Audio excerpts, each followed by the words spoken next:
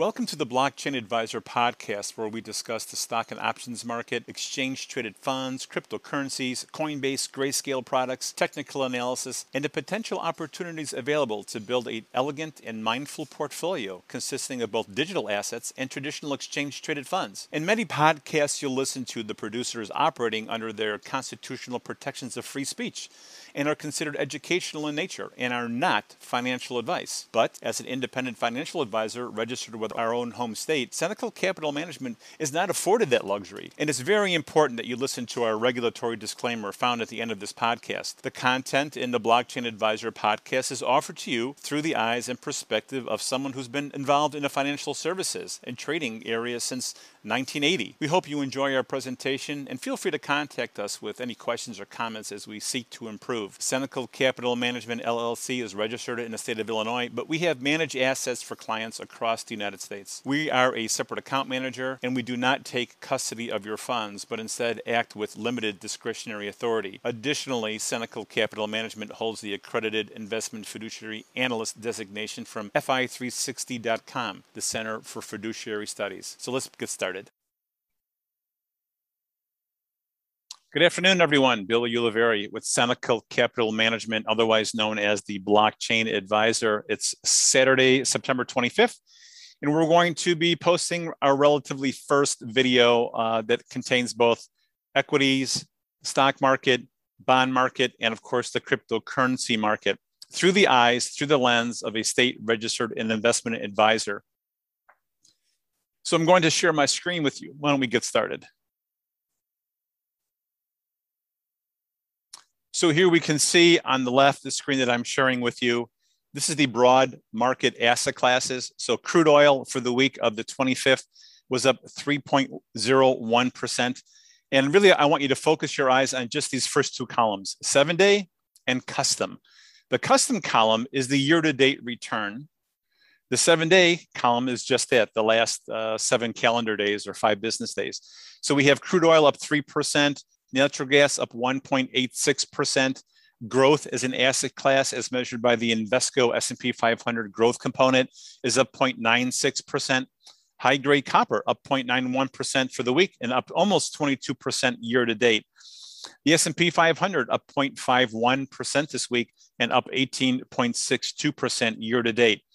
And let's scroll down through a few more of these asset classes. The Russell 2000, which is primarily small cap stocks, is up 0.35% and up 22% on the year. The US dollar index up 0.17%, up 3.82% on the year. So actually the US dollar has done quite well year to date compared to what people are scared about, right? We're worried about inflation, 3.5 trillion spending package. We have potentially the the debt ceiling hitting us in just about another 7 days that we're going to be seeing what happens there, whether the US government shuts down the government, at least temporarily, the threat by the White House potentially of coining or minting a $1 trillion token made out of platinum, depositing it over at the Treasury or the Federal Reserve, and then being able to spend another $1 trillion. So we'll see how that goes. Short-term interest rates, short-term bonds is measured by the SPDR, the SPDR, Barclays 1 to 3 month Treasury bill ETF, unchanged, dead unchanged on the week, although down 0.8% on the year to date, which means interest rates short-term are just up a tick or so. Vanguard Value ETF up basically unchanged on the week, but up 16% year to date. Gold down 0.29% on the week and down 8.5% on the year. Again, I've never believed that gold was really a flight to quality issue. It wasn't this fear issue. Gold primarily moves in the same direction as the S&P 500 or the broad market in general. So I think when people say, hey, the market was down this week, how come gold wasn't up? Well, this is why. Because when the market declines, when we had this bear market in fear, all the asset classes kind of go to one. Stocks, bonds, in some cases, commodities all go down when the market goes down and kind of rally when the market rallies. So not always, not in every instance, but in general, you'll see that when there's fear in the marketplace, all the asset classes go to one, correlate the same way.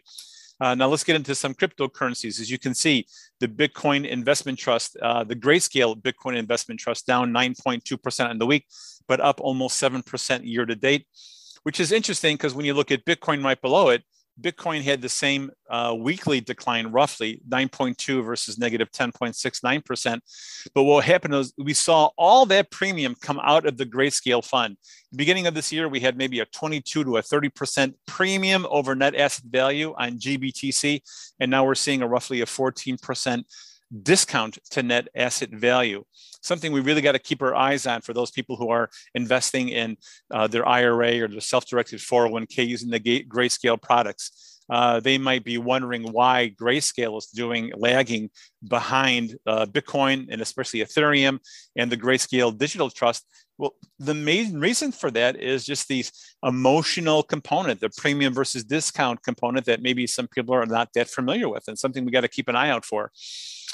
Volatility, the volatility CBOE VIX index. I spent virtually my entire career as a pit trader at the Chicago Board Options Exchange in the OEX or the S&P 100 pit. And I remember the VIX pit being something of an indicator that started in the very beginning of my career in the early 80s and has now become an asset class in a great way that the Chicago Board Options Exchange has monetized their volatility in their option platform.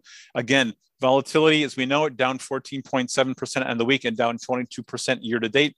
Ethereum down 15.15% on the week. The actual token up almost up 300% year to date. And the Ethereum Trust, ETHE, again, we got to keep an eye on this. The trust itself down 13.41%, with the actual token down 15.15%. Year to date, the Ethereum Trust is up 84% versus up 297%, almost 3 times as much in the actual token.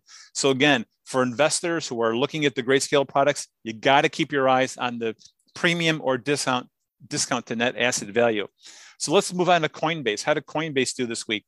Well, I want you to take a look at the chart on the left here and imagine, if you will, a pendulum of a clock swinging back and forth. Tick, tock, tick, tock, like a hypnotist watch, right? Overbought, oversold, fair value. Overbought, oversold, fair value. And that's the way I look at this. This chart basically is a 10-week moving average in a graphic form to give us an idea of how these other tokens are moving with respect to each other in a 10-week moving average. The tokens on the far left in red are considered unfavored and oversold. The tokens right in the middle, as you can see, between 0 and plus or minus 20, these tokens here, and the tokens and asset classes that are very overbought, we're going to see on the far right-hand side of the curve. So as you can see, tokens that are really overbought, and I'm not saying that they can't go higher. I'm not saying that they don't have downside risk, especially with some SEC and regulatory issues coming forward. All I'm saying is purely technical analysis. We see Tezos, Omisico, Algorand, Solana, Melon token, Polkadot, all doing on the far right-hand side of the curve, doing pretty well, right? As compared to their peers, which are doing over here on the far left-hand side of the curve, which is generally technically oversold.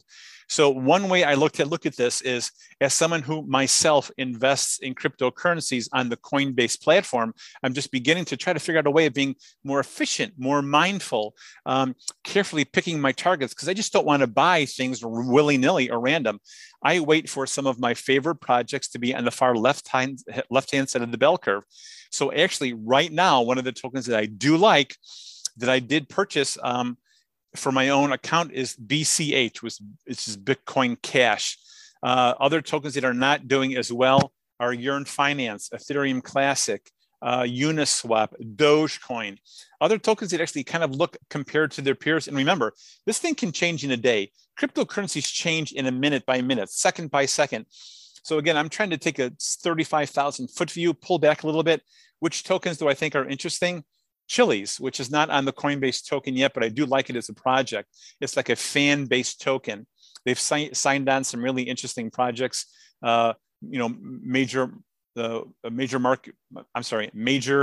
martial arts, the UFC. We have this token, Bancor, looks kind of interesting right now. SushiSwap, again, I can't even say that 3 times fast, going to the far right side maybe a few weeks ago. So again, we're seeing a little bit of pullback in cryptocurrency. It was up maybe 50% overbought about a week and a half, 2 weeks, maybe 2 or 3 weeks ago. Now it's pulled back more to the middle of the bell curve and slightly oversold. So what we do is we'll see this thing go from negative 70 to positive 70. And if I'm a believer in a long-term case for cryptocurrencies and tokens, I want to be a buyer of the portfolio on the far left side, and I want to be a seller or flattening out the curve and maybe taking some profits on the right side of the bell curve. So that's how I approach this particular this graph. And we can also look at the weekly performance of the grayscale products, right? These are the grayscale products that are primarily available to you in your 401k or an IRA.